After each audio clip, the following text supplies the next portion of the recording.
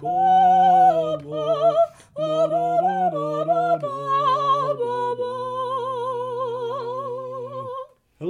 and welcome to the Eurovision Division podcast. This is the podcast where we try to listen to all songs in this year's Eurovision Song Contest before this year's Eurovision Song Contest comes around. We've not got that many days left, but we're still trucking, keeping on rolling through these songs, and boy, are we loving it. Are we even halfway? No, but we're almost halfway. You've listened to every single song in advance. Yes. I have listened to none of the songs. Exactly. So in every episode, you're hearing these songs for the first time. And the reaction you get is my absolute, genuine, first time listening reaction. Just to make that clear, because you can your opinion on further listens. Oh, and I do. Now you've become a bit scared because in the past you've told me, like, you're gonna like this song. And then my first reaction was, I hate this song. But obviously I am a bit scared now to show you songs because there's things that I like that I'm just not sure that you will like. And mostly that's because I'm not sure how much I really like them. But I think today we've got something that might appeal to you. We're going to talk about, I want to say, one of my favorite countries. That is to say, they won with one of my favorite winners of all time. Oh my god. Can I guess? Do you want to take a guess who I'm talking about? I think your favorite winner of all time is Hard Rock Hallelujah. Finland 2006? It's close. That's close on the list. That's the first time I ever heard a song for the contest in advance from a country other than my own country. But we're actually not talking about Finland. Damn it! It was a good guess, though. You're close. It's actually the year after that when it was hosted in Finland. No, I'm sorry. I'm drawing a complete blank. It was called Molitva by Maria Serifovic. Molitva. That won? Yes, but it was amazing. It's genuinely, at the time, I was like, I don't get it. But now that the years have gone on, it's definitely one of my favorite winners of all time.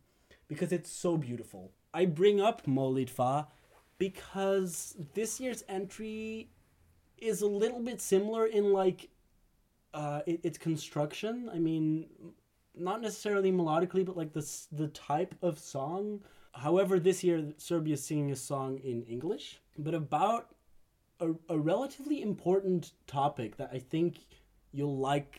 That there's a song that talks about it in a reasonably intelligent manner, but we'll talk about the lyrics later. Okay. I'm just a bit nervous because I really like this one. Her name is Sanja Vujic, but she also has a band called Za, but I guess that's also kind of her artist's name. So this is credited as Za Sanja Vujic. The song is called Goodbye, parentheses, Shelter.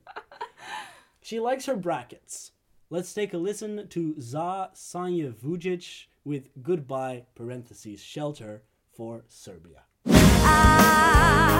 lick my wounds so that I can keep on fighting. Every time you say goodbye, you try to hold me by your side. Couldn't find my way out of your hands, find the shelter from the pain.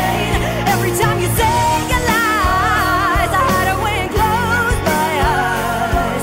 I won't let you tear my world apart. Gonna find a shelter for my heart. Winner!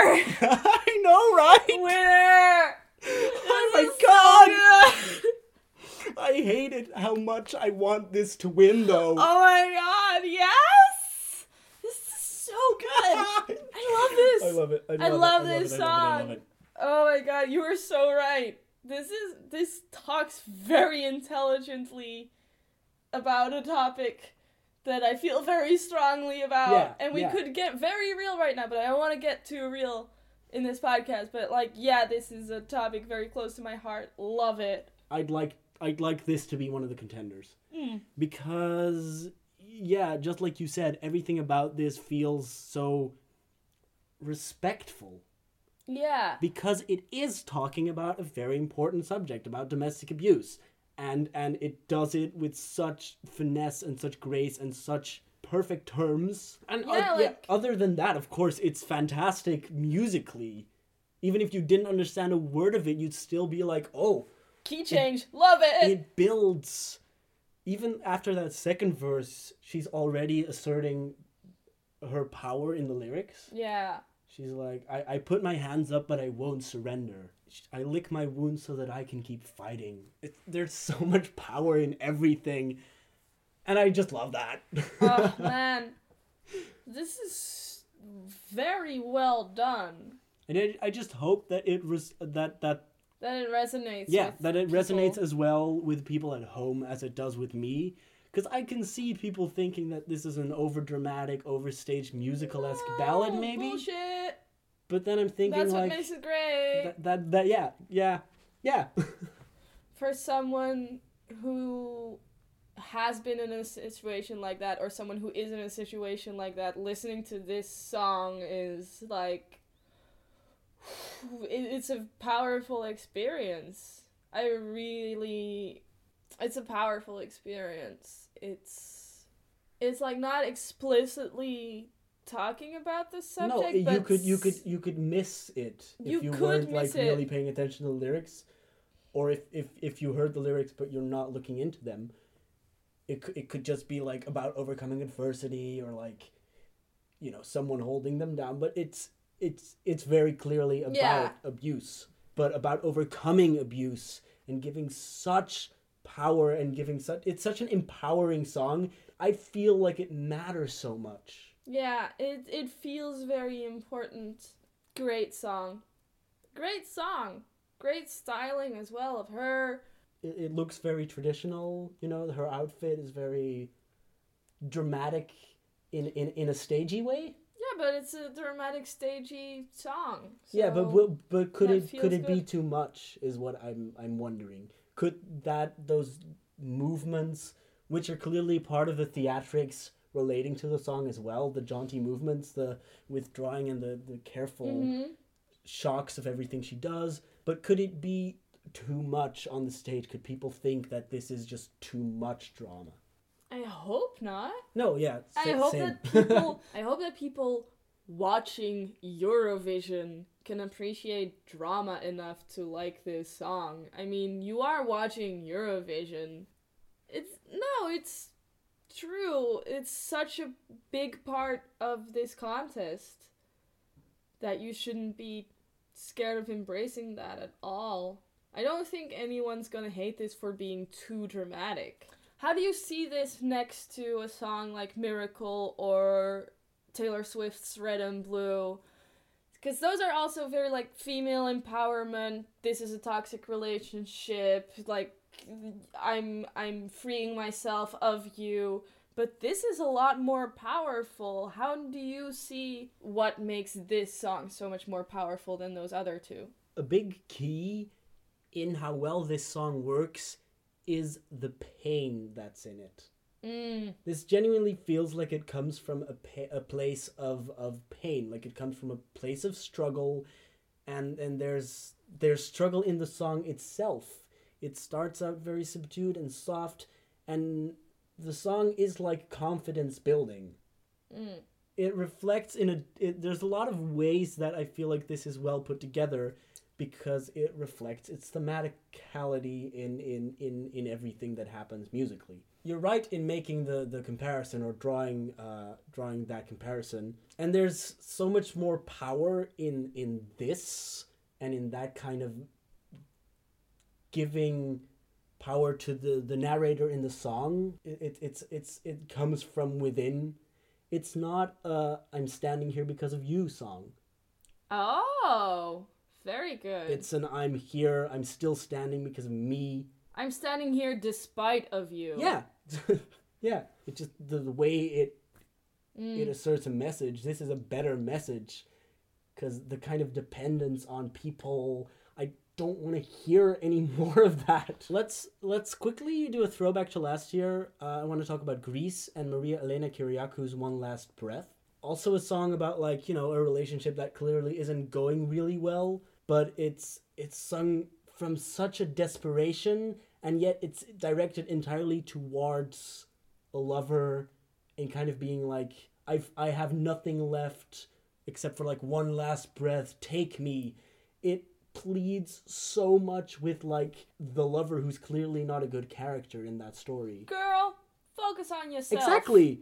It's that. It's the kind of like blind devotion to a man that is in so many songs and throughout the last 60 years has been in many a Eurovision song. Yeah, but it's very toxic. Yeah. And that's why I appreciate Sanja Vujicic's Goodbye so much more, because without directly dealing with it, it dismantles a lot of the toxic subjects that have been going around in songs and a lot of Eurovision songs. Yeah. There's lots about this to praise. And it's a big thing to unpack. I hope that this sparks similar conversations to the ones that we're having. Mm-hmm. But it feels like this is a song that could spark conversation. And if this wins, and if this is on radios all over Europe, that will make me very happy. It's also just a fantastic song. Oh, it's also a really good song. Yeah. Even if it doesn't do as well as I want it to, it's still, to me, one of the most perfect Eurovision songs you can imagine. I want more of this. Yeah. It feels like it does have cultural identity, but it's about something without being ham-fisted. Yeah. It is respectful in that way. It does so many things, and it does them all so right. I'm glad we're agreeing again. Okay, now I feel like I'm up to, 20 more songs. Man, am I looking forward to semi-final 2. That is on May 12th. That is when Sanja Vujic will be performing for the first time and making it out into the grand final and winning it. I might be voting for her then, because we're also in semi-final 2. Yes, we're in semi-final 2. Yes. If I'm voting for something in semi-final 2, this is the song. Okay, that's good. This is, and I think you all should too if you can vote. I mean, I just want this to do well, and it deserves to. Well, that's it for this episode. Join us next time when we'll be talking about yet another song and getting closer to, listening to all of the songs in this year's contest. Tune in next time. Bye. Bye. Bye.